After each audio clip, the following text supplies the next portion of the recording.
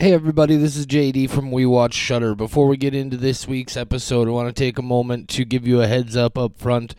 This is an episode about a movie that deals with some incredibly sensitive topics. It deals with sexual abuse and sexual violence in several different ways.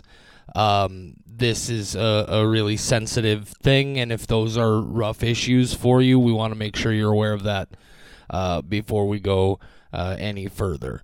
With that in mind, here is today's episode, The Strange Thing About the Johnsons.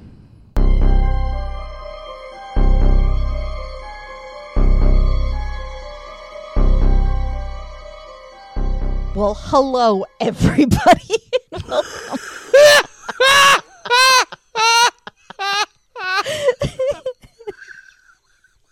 Hi, welcome to another episode of We Watch Shudder. My name's Michelle, who's here with me. It's JD. It's JD. It's always JD. Hi. Oh, man. Oh, here's what I love about this is this recording session is, and I guess it's all going to depend on how long this particular episode takes. But this recording session is actually coming in about a significant amount of time shorter than the first one, but has already gotten extra weird. And you should probably tell people some kind of context for anything that I just fucking said, please. We may have messed up listeners. Hi. So we watched Shudder, but for Spooktober, we watched other things. We are releasing an episode every single day, but we did not record the episode every single day because that would kill us. So instead, we recorded these in advance. And today, for this week's episodes, we decided to drop one for Ari Aster every single day of the week and peek behind the curtain. We did do them a little bit out of order. We wanted to save this one for last, but I think we messed up because we are in a completely different mindset than we should be. We're going to try real hard to, because, oh man, did we keep the, I am not going to say we kept the best for last, but oh shit. We kept the Ari Asterisk for last. That's for goddamn sure. That is definitely for goddamn sure. And we for last on this, we still gotta record our episode about Bo probably tomorrow because I gotta watch the movie. They don't care. I promise. We've told them every episode. Michelle. Yeah. Have we not talked about how although I don't have a legitimate professional diagnosis, I have adult friends who have received them as adults who have also made it very clear to me that there is a great respect for educated self-diagnosis of autistic tendencies in adults. You at the very least know how insanely structure-focused I am. After doing this in every episode so far this week, did you really think I wasn't going to mention it again? 2 comments. Number 1, wow, brag about your mental illness. Why don't you? Wow, we can't all be so cool as to say I'm weird for a reason. Some of us are just stuck being weird without a diagnosis. Hey, if it helps, I've also just waiting to talk to a therapist to confirm a self-diagnosis for bipolar disorder. So, and also, welcome to the bipolar club. Also ADHD. So, you know, it's the second thing, God. Structure focused. I have so many episodes that would prove that wrong. You're not wrong. Anyway, this one, let's go ahead and get into our structure. Wrong. I know, I never am. So we are not going to do centering breaths here. That's a good idea. Breathe in a circle. Breathe in a circle. That's a trick. In with the good air, out with the jive. Oh man, keep the jive. You might need some of that jive for this episode. Okay, so we're not doing a spoiler-free section. We should probably not say jive anymore. Isn't that a dance? Well, like from the jump and jive, then you and jump. It's a swing song.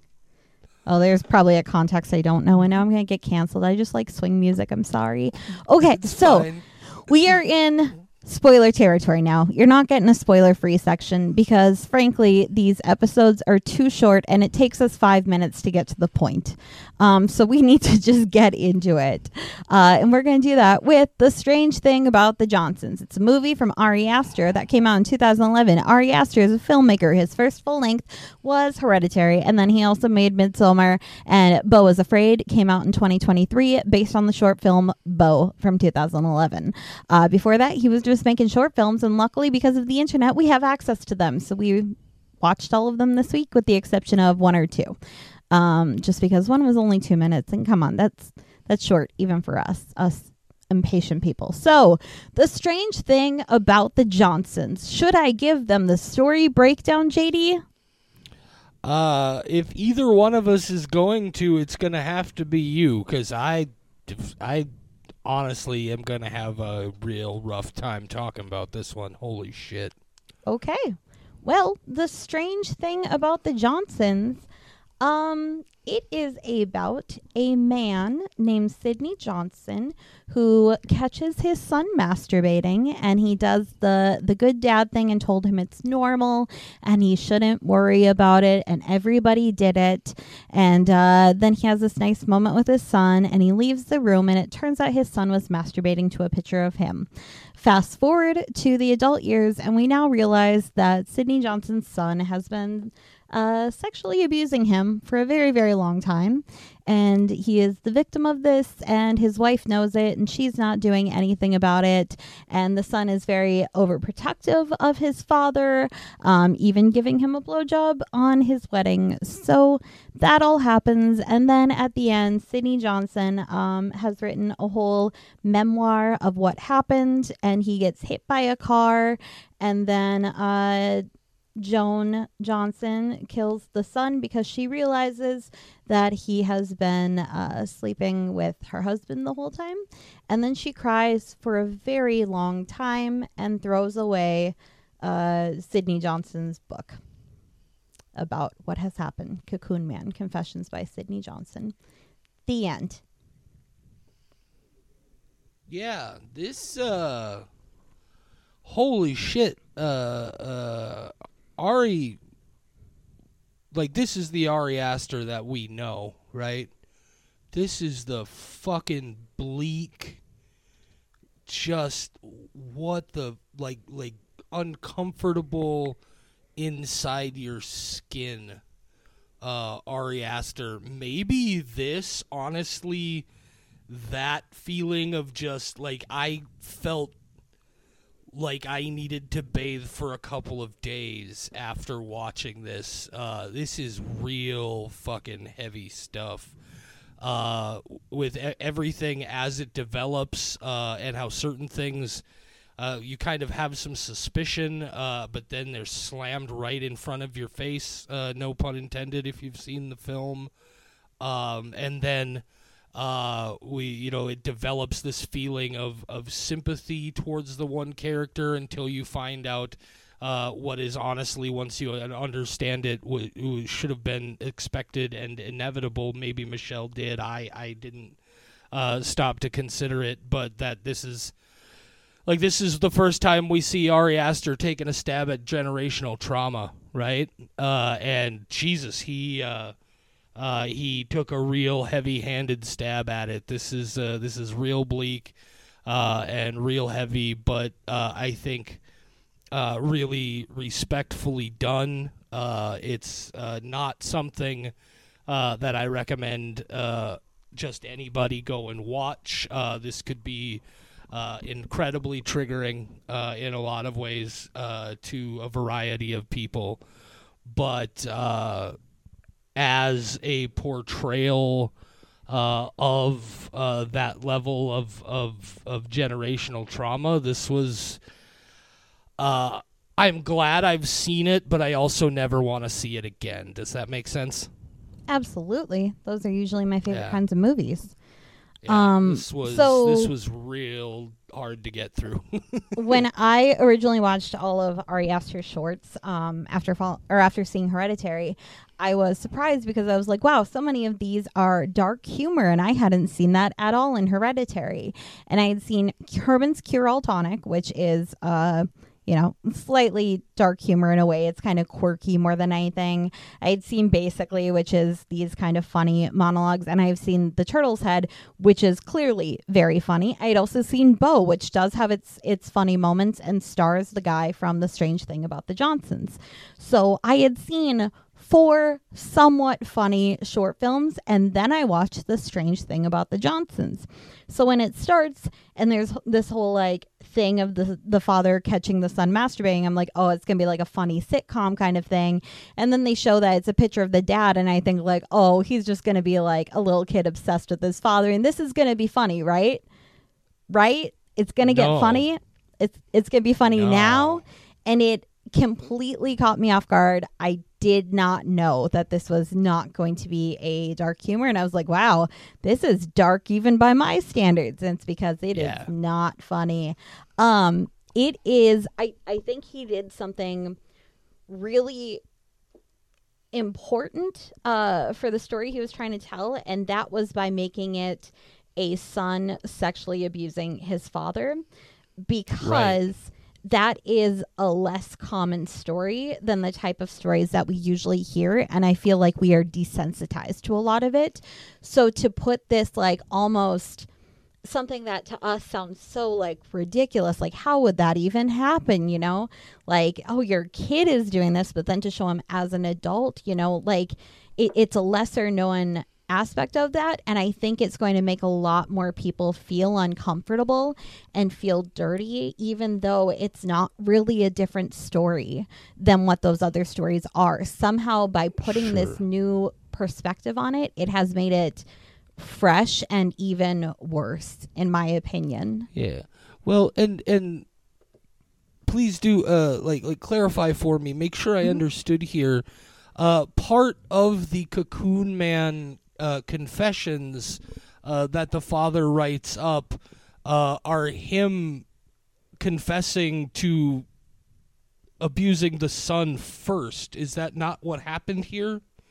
Oh, I did not catch that, if that was the case. The impression I got from this is that this is something that the father initiated at a time when the son was much younger, and now it's become a situation with the roles reversed. I could swear, because I've only seen it the one time, and I haven't been able to bring myself to go back and watch it again, and I may have to.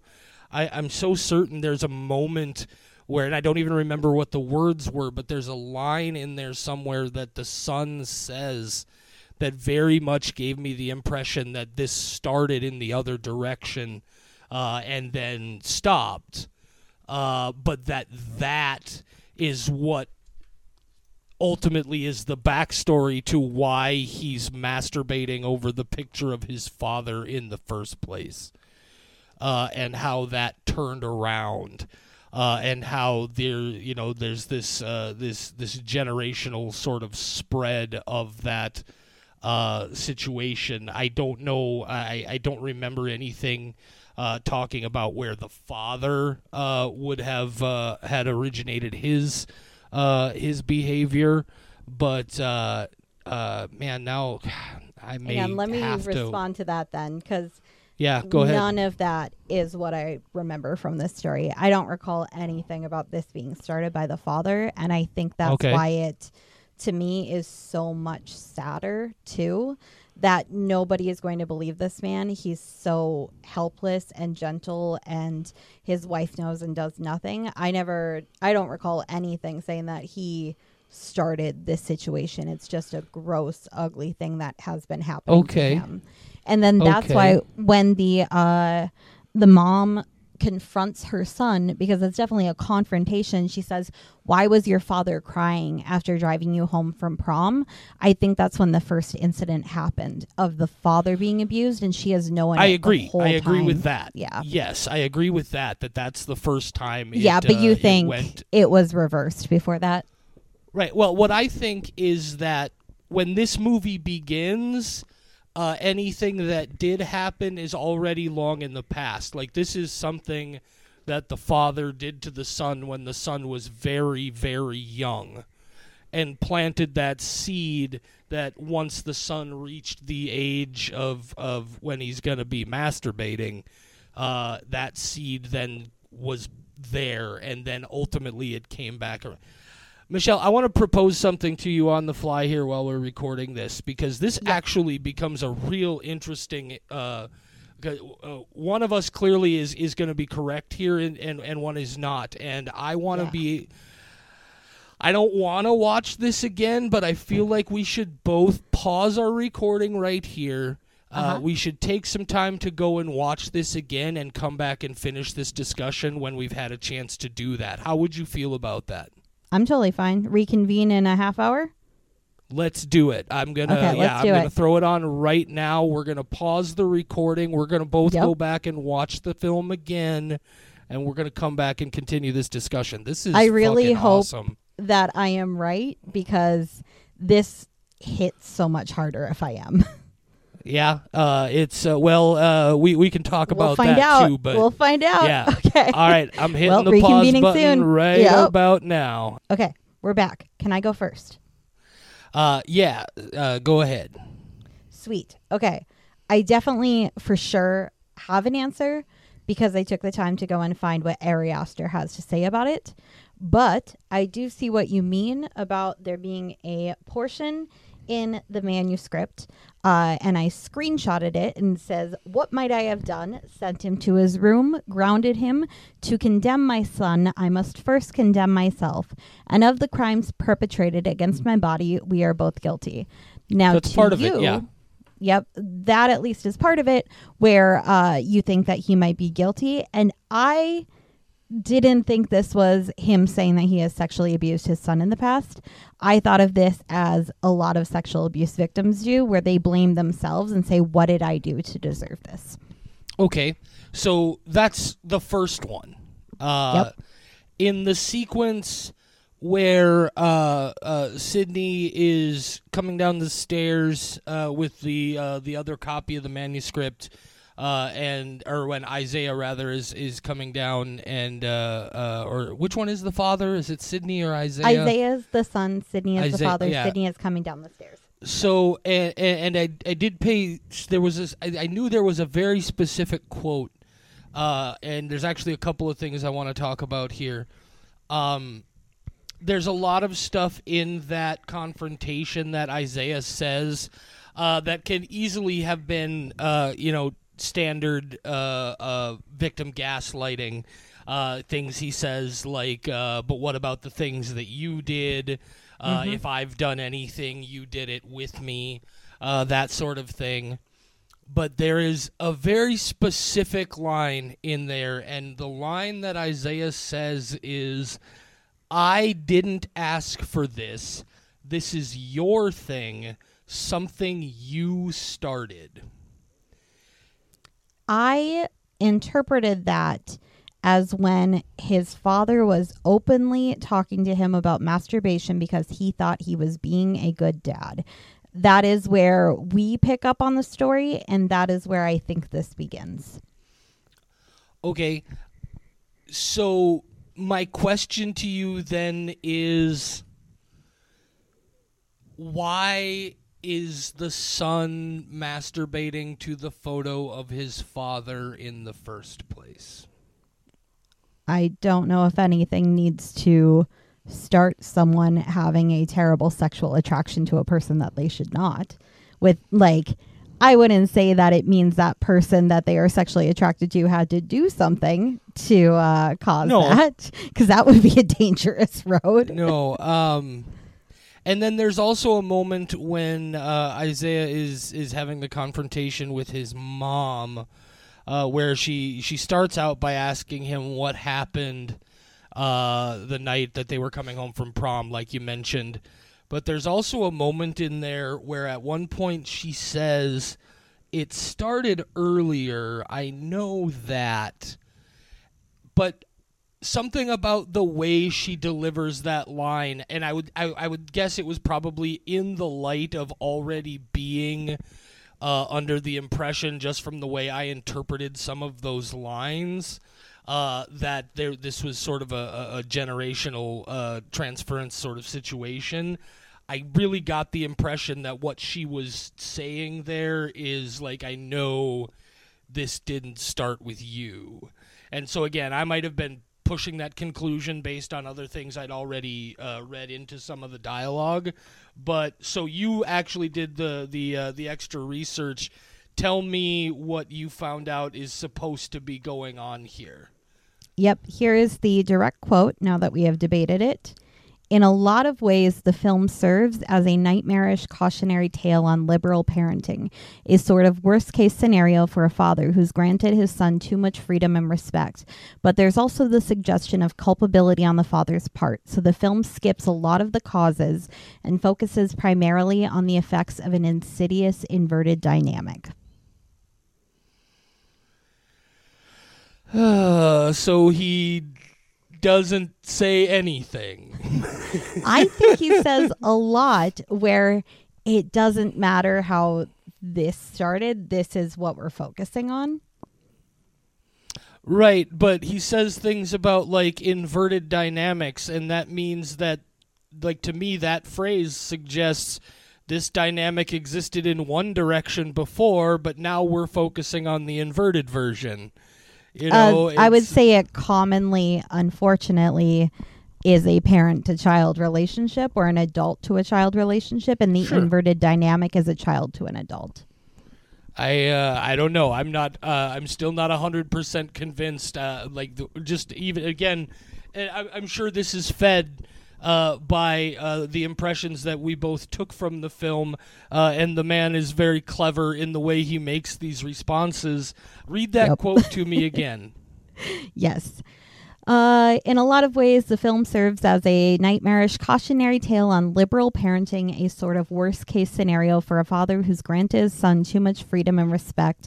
But there's also the suggestion of culpability on the father's part, so the film skips a lot of the causes, and focuses primarily on the effects of insidious inverted dynamic. Right. The film skips a lot of the causes. Yep. And to me, I don't know. I still read this in such a way as they're like obviously the primary focus here is the son abusing the father. But I still have a very strong impression that there might have been something previously going on here that fed into this. There's something about, and I don't disagree with you in your outlook on it, but there is something about the simple fact of that opening situation. There's a whole lot of deviance springs from other deviance in a lot of ways. I don't know if deviance is the word that I want to use here, but I think people understand what I'm saying. A lot of these things, hurt people, and so on and so on. And I don't know, I reflexively, in a lot of cases, anytime I see a story about some sort of child-involved sexual impropriety, I immediately lean toward, okay, well, what happened to that led to this? What's the previous link in the chain, and so on. But I think it's. I have a second quote for you then. Oh God.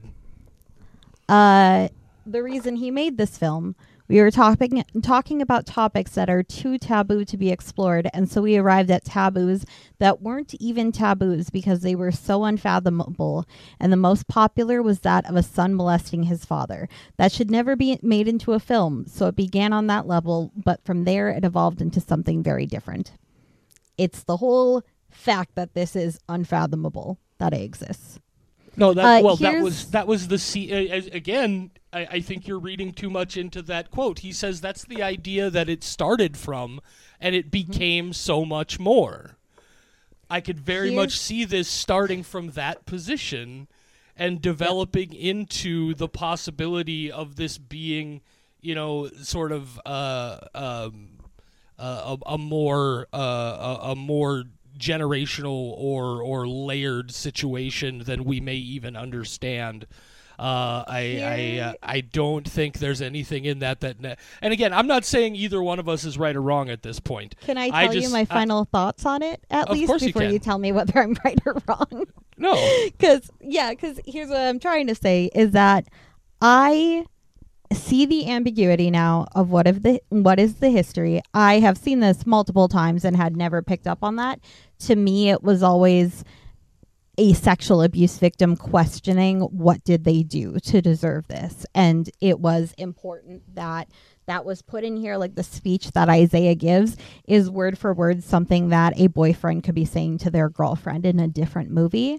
What I will say and what I am positive of is that I wish there was no ambiguity and that this was specifically no questions asked, this ridiculous dynamic that is completely unheard of, because I think that's why it works so well for me, is that it is so shocking and upsetting because it's something that we don't see very often. Oh no, I definitely agree. That it was not. I do agree with you that, like I said, I feel like this is even above and beyond, what we've seen in Hereditary and Midsommar, and still have to see Beau is Afraid. This is far and away, regardless of which interpretation is correct, the absolute just fucking bleakest thing he has ever done. We started this whole thing talking about how I didn't want to have to watch it again, and then I ended up having to watch it again. You're like, hey, you want to watch it again? Let's go do that. It's so... There is one interesting thing that I had sort of put aside with all the larger discussion, but something that I do want to point out that I find very interesting is a lot of the horror moments in this are done in a very arch, like 1980s sort of horror thing, like when Sydney runs out of the house and Isaiah comes charging out the doorway. They have that crazy like zoom in shot where he gets the shocked look on his face, or when he kicks through the door in the bathroom, there's that weird zoom. Like, they do a lot of very arch things. I have a third interview segment for you. Oh, Jesus. Here we go. Do it. Bring it on. I didn't bring the actual quote this time, but in that same interview, he was asked whether it was a dark comedy or a drama, and he said, why not both? He's like, there are those very comedic moments. And I think this is why, after watching his other things and then seeing this, I was like, oh, this is going to be a weird, quirky thing. Ha, ha, ha. And it's like his scream that he does when he's in the bathtub is so like overly dramatic, and his son screaming like beside his dead body is so dramatic. Also, yeah, it's that initial encounter, but then through the simple act of switching the perspective to the mother in her bedroom and hearing it quietly through the walls, just makes your fucking skin crawl.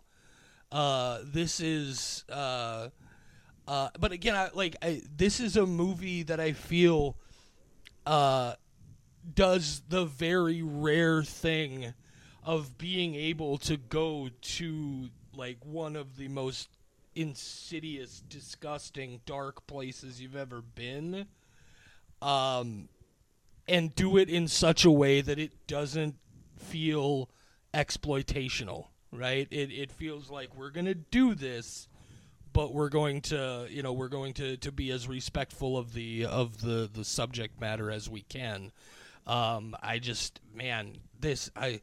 I think about the people involved in making this and like what kind of effects it might have had on them in the short term and maybe even the long term.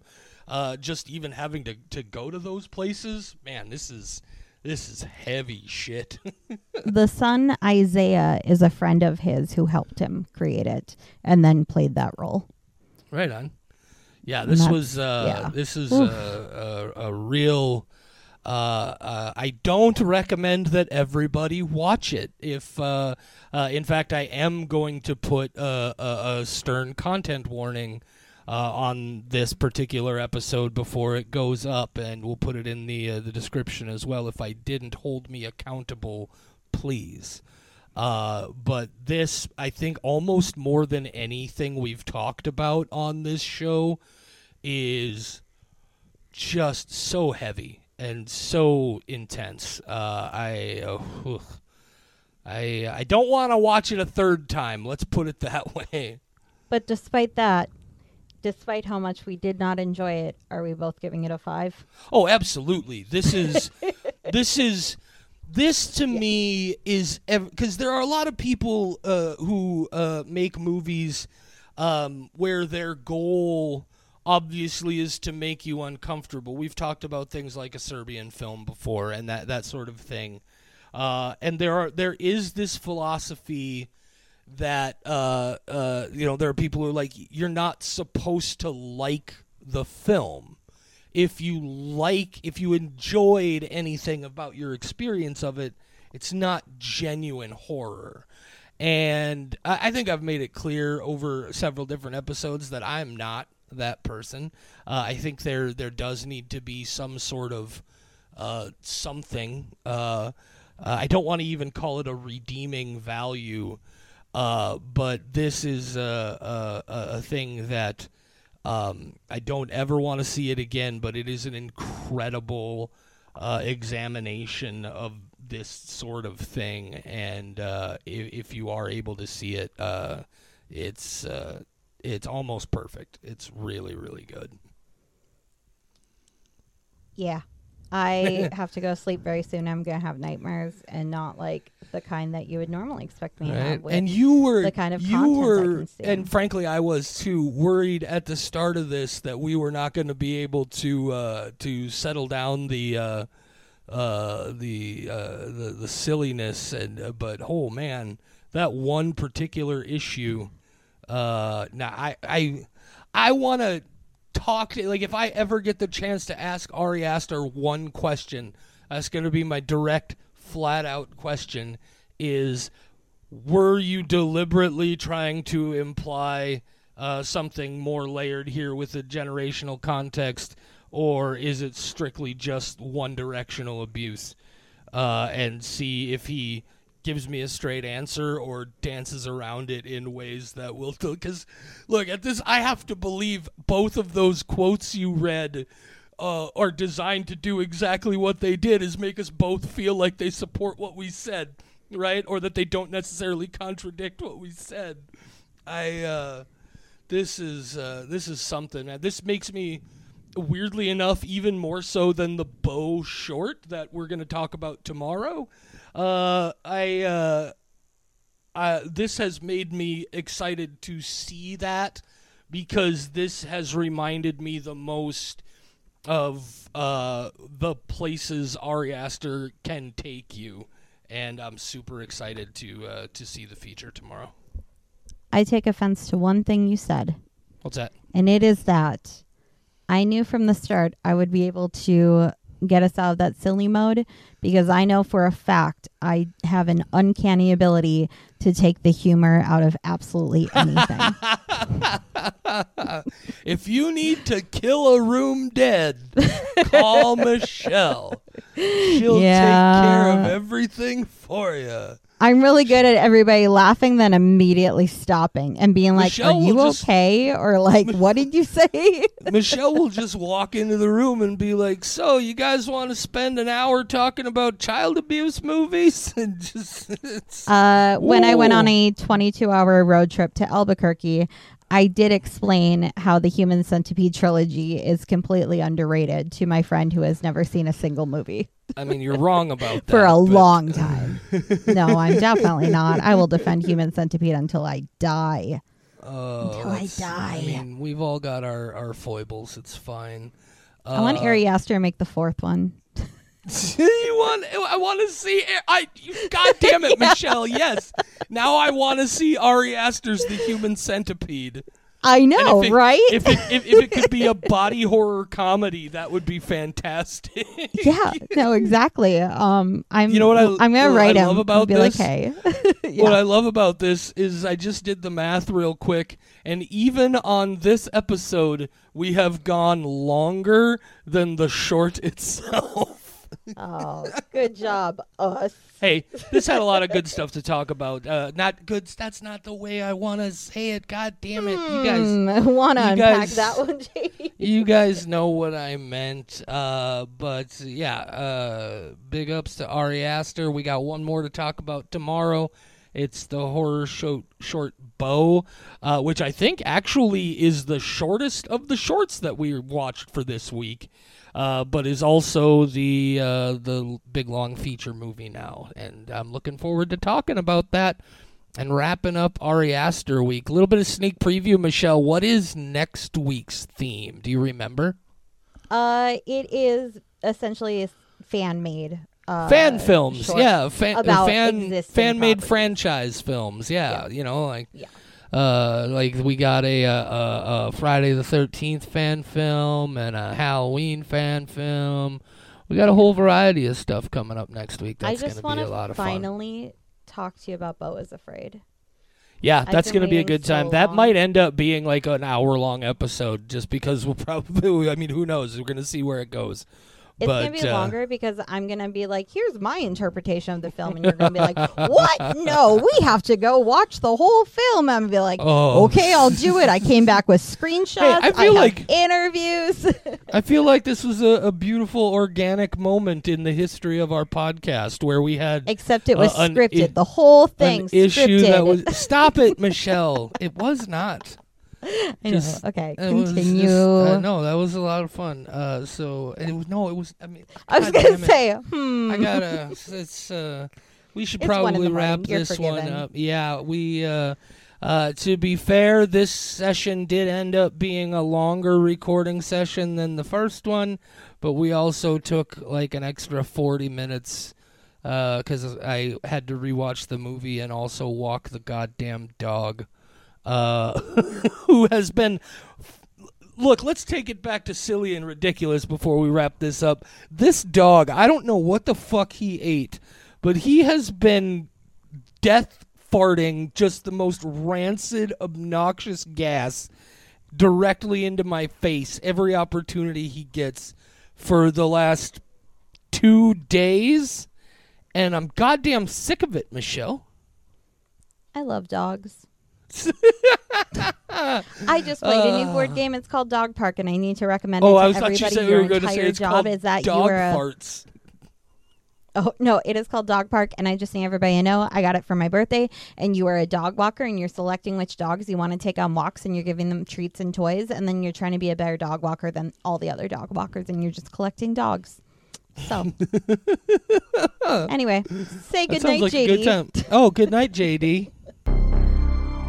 We Watch Shudder is a production of Rat Factory Media, your home for all of today's Rat Factoryist podcasts. The views and opinions of the hosts and guests of We Watch Shudder are their own and do not necessarily reflect the views and opinions of Rat Factory Media. But wait, aren't Rat Factory Media and We Watch Shudder the same people? Shut your cake hole, Charlie. Nobody asked you. We Watch Shudder is available free on all major podcast platforms, and the easiest way to support We Watch Shudder is also free. Just leave a rating and review on your platform of choice. Merge your consciousness with ours on Facebook, Instagram, TikTok, and Twitter. We're at We Watch Shudder on all those social media platforms. Or find us the old-fashioned way, on the web at WeWatchShudder.com or by email at mail@WeWatchShudder.com. Heck, you can even leave us a voicemail at 701-566-9510. No, seriously, 701-566-9510. Try it if you dare.